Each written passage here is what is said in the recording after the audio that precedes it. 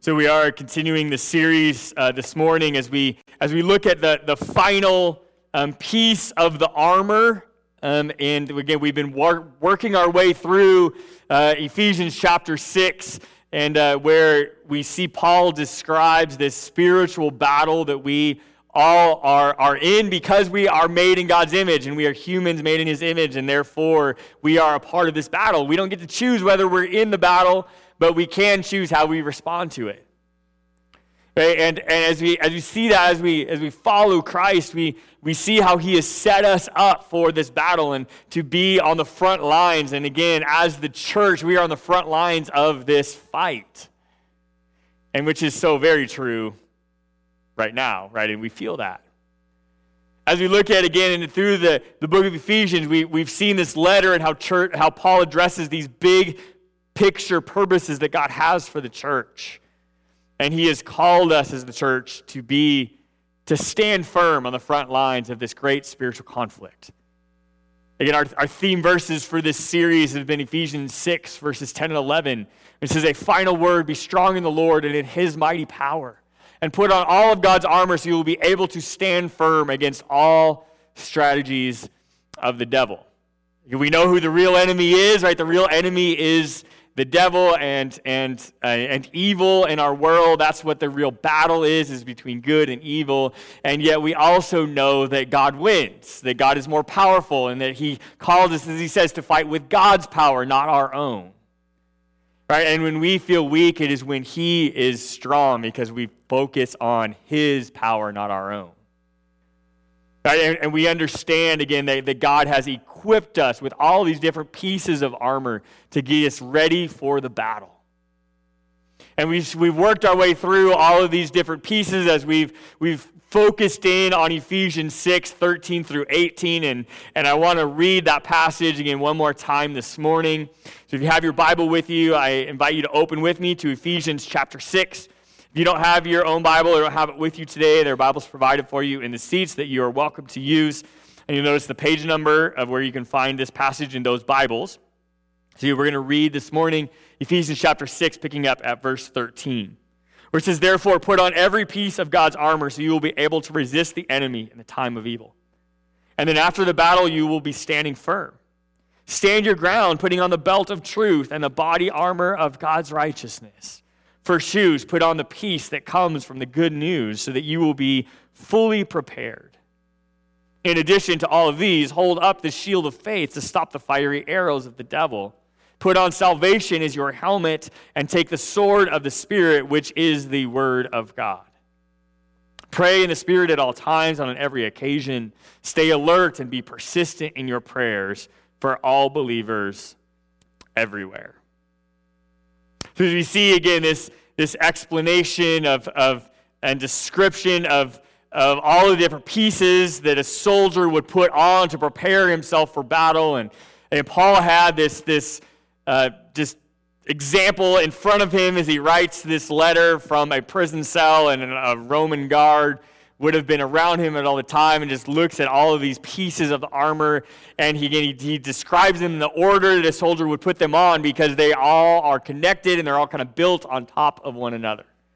And we've seen that throughout these past weeks as we've studied the belt of truth and the breastplate of righteousness and the shoes of peace and then the shield of faith. And last week we looked at the helmet of salvation, and then today we focus on the sword of the Spirit. Now, as we look at that and again focus in this morning on the sword of the Spirit and exactly what that is, I'll say is we have one more week. Next week we will conclude this series, and that's where we're going to focus on verse 18 and on the prayer that is to cover over the entire concept. And so we're going to focus on that next week as we wrap up this series. But today, again, I want to focus on verse 17. Okay, verse 17 is, and I got them out of order, but here we go. Verse 17 says, "Put on salvation as your helmet and take the sword of the Spirit, which is the word of God." We see this sword. This is the last thing to grab. And again, for the Roman warrior, is that they would grab a sword that is commonly known as the Roman gladius. And that is this longer sword that we see there. That was the one that they would be issued, the one that they would normally always use and take into battle, but the warrior would not always carry that sword with them. And just like a gun to our warriors today, right, is that they all have guns, they're issued to them, and it's a part of their normal, day-to-day operations, but they don't have it with them all of the time. The other thing, though, that they would have, that many would have, would be these smaller daggers, right? And these Roman daggers, or short sword, as it was commonly called. And this was one, again, that they would keep with them all the time. Hey, now, the word that Paul uses here in verse 17 to describe the sword, okay, is a very generic Greek term for sword. Okay, now, there are very specific words, right, for the gladius, for the short sword, for those, and that's not the word that he uses here. He uses just the very generic word for sword, which means it could mean any and all of them. And so, but as we realize that and see again just the ramifications of having the sword, we first need to realize, right, that it is the sword of the Spirit. And especially when we think about a weapon in this way, is we think about our own power, right? Do I know how to use this weapon? Can I yield the weapon? It's my choice when I take the weapon out or where I keep it put away, and how I use it and handle it has a lot of ramifications to any deadly weapon, right? And yet, Paul reminds us that this sword is about the Spirit of God, right? And His presence and His wisdom and His power and everything, that when we do yield this weapon, that it is not on our power, but it is truly the sword of the Spirit. It is God's power that works through it, that makes it effective. Okay, also we need to realize as we start into our study of the sword is that the sword is a weapon. It is an offensive weapon. It is the only offensive weapon that is described in this armor. But it is not just an offensive weapon. It is also a defensive weapon. It is both. Right? And we see, again, all these pieces of armor that we've described up to this point have all been defensive in nature, right? They're all there to be the stopgap of the battle, to protect us from being attacked when we are attacked. And yet, here we have the sword, which is also used in a defensive way, but at the same time, it is the only offensive weapon that we're given. And as we see again, there is much biblical significance of a sword. In fact, the sword is the most mentioned weapon in all of Scripture. Okay, we see the sword mentioned in many, many different passages and scriptures and stories. We see it described in many ways, and there's a lot of symbolism that comes with the sword within the overall big picture of Scripture. So we're going to start this morning just by looking at the biblical significance of a sword. Okay, what does it represent? Okay, the first thing that we see is that the sword in the Bible is oftentimes associated with the mouth and or with words. Now, we already saw earlier in the study of how, again, with the shield of faith, that arrows, right, can be words and lies of the enemy, but yet we also see that the sword is a wide, broader description. And we see as well that these words that are described many times are associated with the mouth and with people's words. Again, they can be positive and they can also be negative. Now, obviously, we see with the shield of faith, right, that those fiery arrows are always lies because they come from the enemy, but that's not true with the sword and with the description of the sword within the Bible. Start with Psalms 64:3, and it says that they sharpen their tongues like swords and aim their bitter words like arrows. So again, we see once again that the sword is used for more general talk, and yet these arrows, again, are honed in on negative talk. Right? But we see again, once again, that we've seen throughout this study already, that words are very powerful. Right? That words can be offensive or defensive, that they have a big potential, right, to be good and or to be bad. Right? And yet, how many times, again, have we felt the sharpness of people's words? And yet we see, again, this description. Now, within that is we fast forward all the way to the end of the book when we get into Revelation chapter 1, verse 16. It says that Jesus held 7 stars in his right hand, and a sharp two-edged sword came from his mouth. And his face was like the sun in all its brilliance. This is at the very beginning of the Revelation. This is when John kind of turns around and sees that Jesus is speaking to him and giving him this vision. And this is his description of Jesus, a portion of the description that he gives us at the beginning of his record of this vision. Right? And notice, again, the illustration, the description of Jesus and the words that are coming from his mouth is like a sharp two-edged sword. Again, is this a physical reality that John saw? I mean, I think we realize that it's not. Right? And yet, we understand the weight of what he's describing. That the words of Jesus are like a sword. As we see again this biblical description, okay, when we understand that the sword is oftentimes, referred to of the mouth and the words, but we also see that within Scripture that the sword is a symbol of God's judgment. And oftentimes these words again of Jesus that seem like a sword, that they come many times in words of judgment. And we see that a sword is a very serious, deadly weapon. It can be offensive and defensive. And again, truthfully, the words of judgment, right, are either incredibly defeating, right? Because if you're guilty, you don't want to hear the words of judgment. But the other side of it, right, is judgment words can also be freeing if you have nothing to hide. If you're not guilty, if you have been washed by the blood of the Lamb, and it comes down, it's like, bring on the judgment, right? Because I know what happens after I go through the judgment. I end up with God in heaven. And the sword is offensive and defensive. Right? The words even of Jesus that come in judgment are not necessarily discouraging, right? If we are truly living out the gospel in our lives. And we look in Isaiah 49:2, and it says, "He made my words of judgment as sharp as a sword. He has hidden me in the shadow of his hand. I am like a sharp arrow in his quiver." Again, these are the words of the prophet Isaiah. Right, and we see again through those times that we see those Old Testament prophets and how, again, their words were oftentimes sharp. Their words were many times given in judgment. Right? But again, it was meant as a positive thing for Israel to turn them back to the path they were supposed to be on.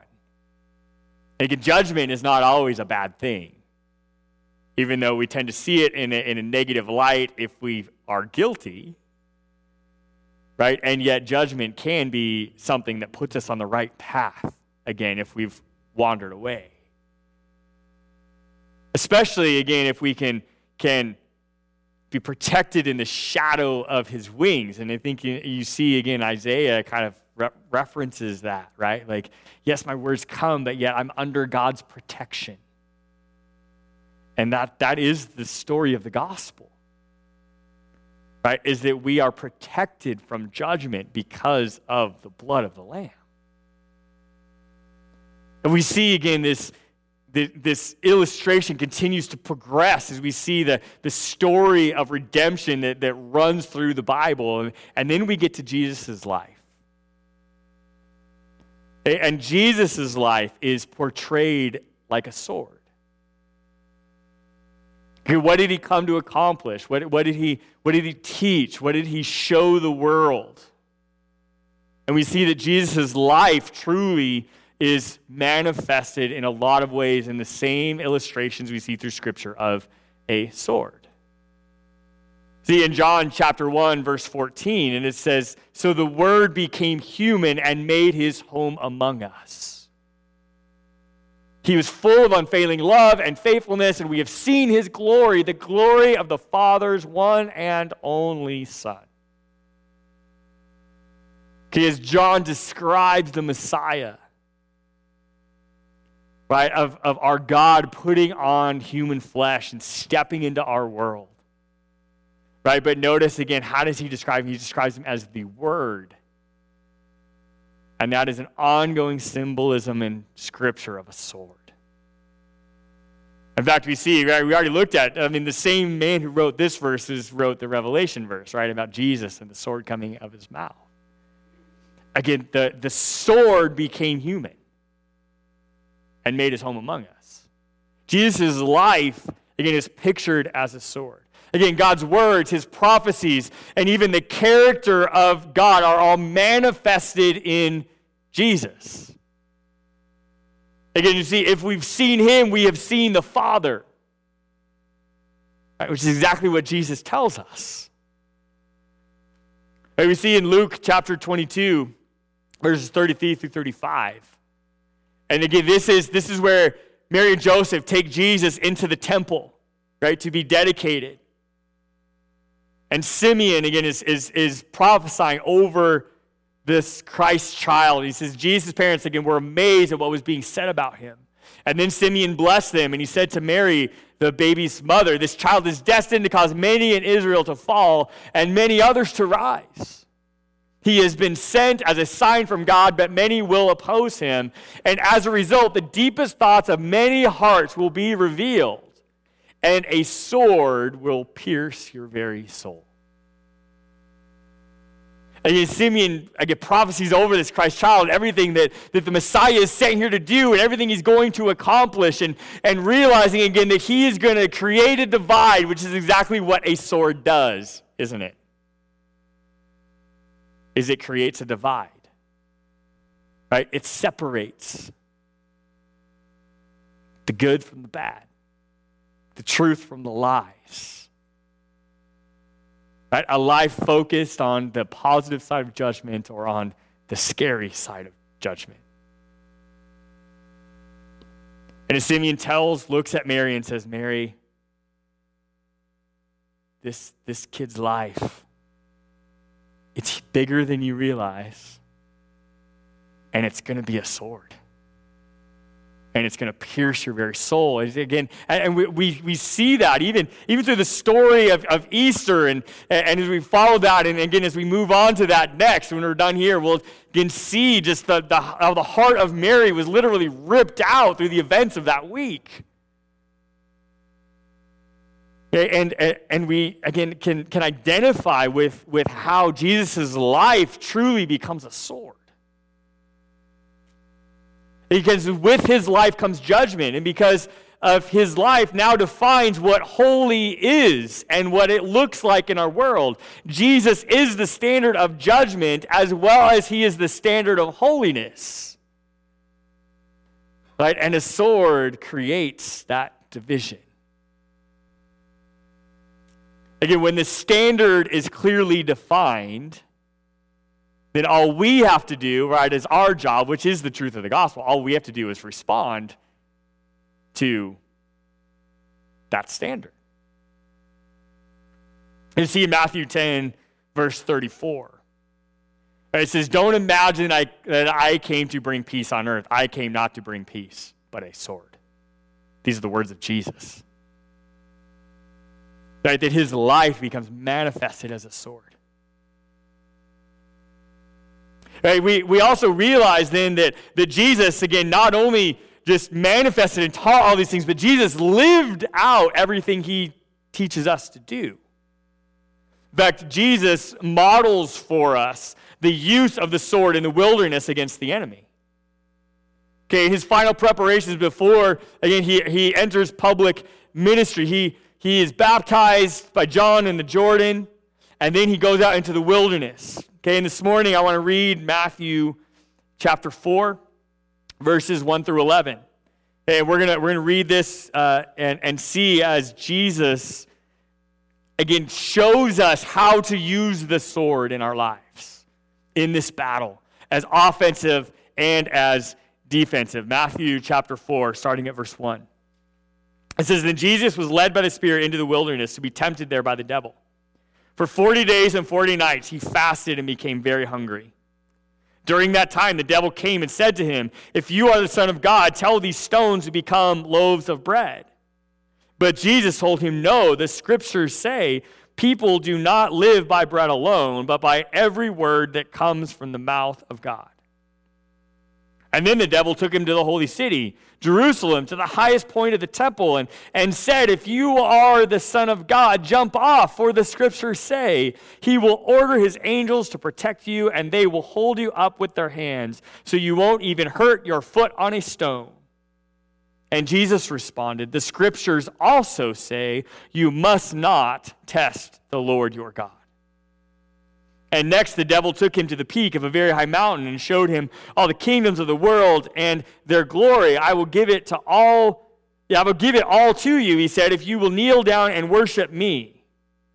'Get out of here, Satan,' Jesus told him, 'for the scriptures say you must worship the Lord your God and serve only him.' And then the devil went away, and angels came and took care of Jesus."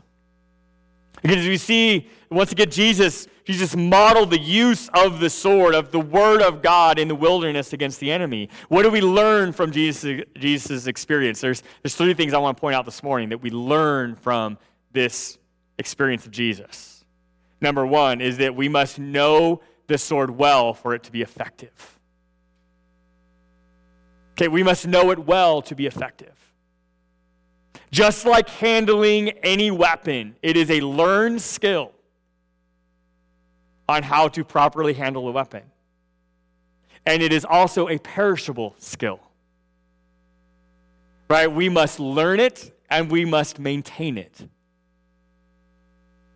And the same is true again with God's word, with our sword. Right? We must know it well for it to be effective.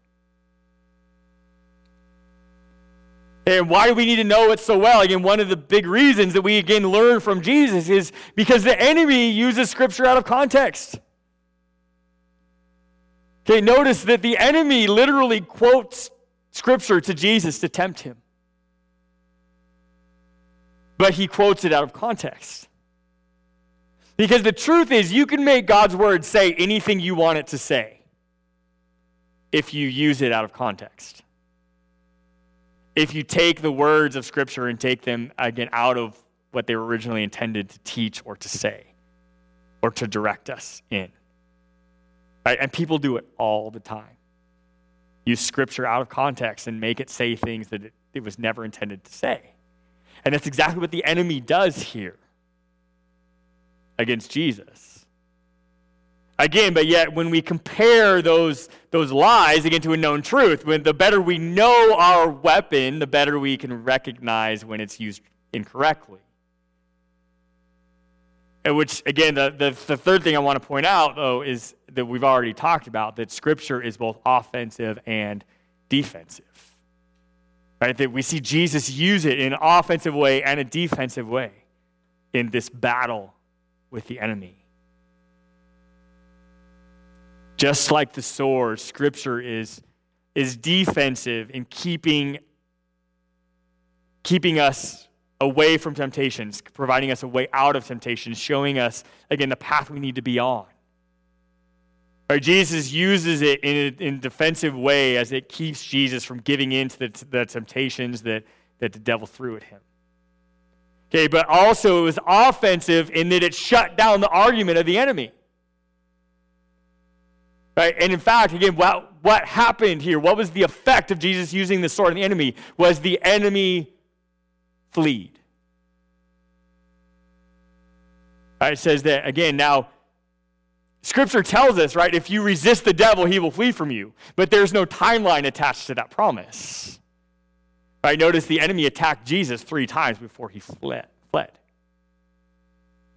And Jesus continued to use that sword in an offensive way and in a defensive way. Right? And yet it did happen. I mean, the enemy fled. Right? And it was used again in an offensive way. So then we just come to that question, and we see how Jesus used it, and then we must ask ourselves, how do I use the sword in my faith journey? All right, what am I supposed to do with it? Okay, when we look at this again, we get instructions on how we're supposed to deal with the sword.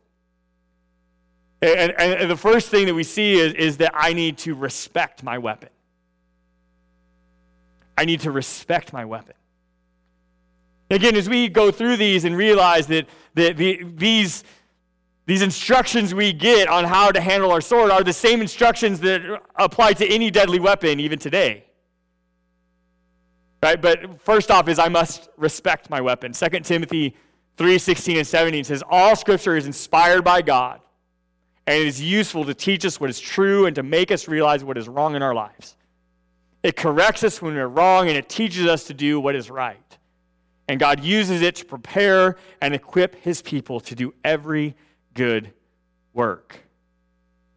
Again, there's so much in all of these scriptures, so much in these things, again, that's a ton to dive into, and again, something that we will do in our small groups if we meet in our small groups.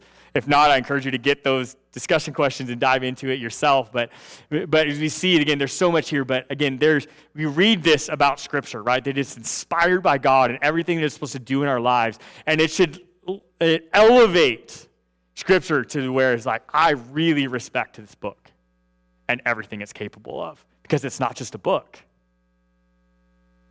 Right? It's inspired by God. It is the Word of God manifested through his people. And it's the story of redemption. And from the front cover to the back cover, it's a love letter to me from my Creator. I respect my weapon. Again, I know the history of my weapon and what it's designed to do. And I also know what it's not designed to do. I respect the layers of Scripture and how useful it is, no matter what phase of journey I'm in my faith, it is useful for me. The next thing, not only do I respect my weapon, but I trust my weapon. In Hebrews 4:12, it says, for the word of God is alive and powerful. It is sharper than the sharpest two-edged sword, cutting between soul and spirit, between joint and marrow. It exposes our innermost thoughts and desires. Again, I trust what it shows me. Right? I trust that God is telling me the truth. Right? And what it says, I can put my full trust in. Why can I put so much trust in it? Well, it's because it's alive. Again, it's the sword of the Spirit, right? It's God's Spirit that is alive in these pages. And again, I'm reminded to fight with God's power, not mine. Also, it's alive in the fact that it's always applicable to my life. And I know that it's God's Spirit is what truly makes it alive. And it is God's Spirit that exposes things that I can trust and that I know are true.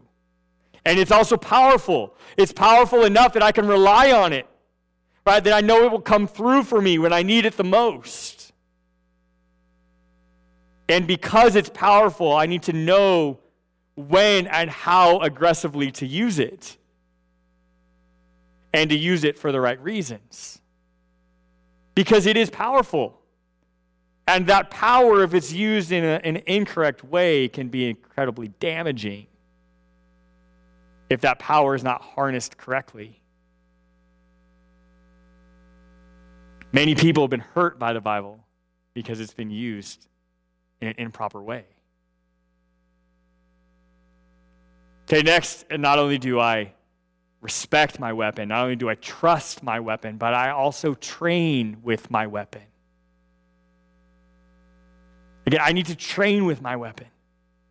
Right, Joshua 1, verses 8 and 9 says, study this book of instruction continually.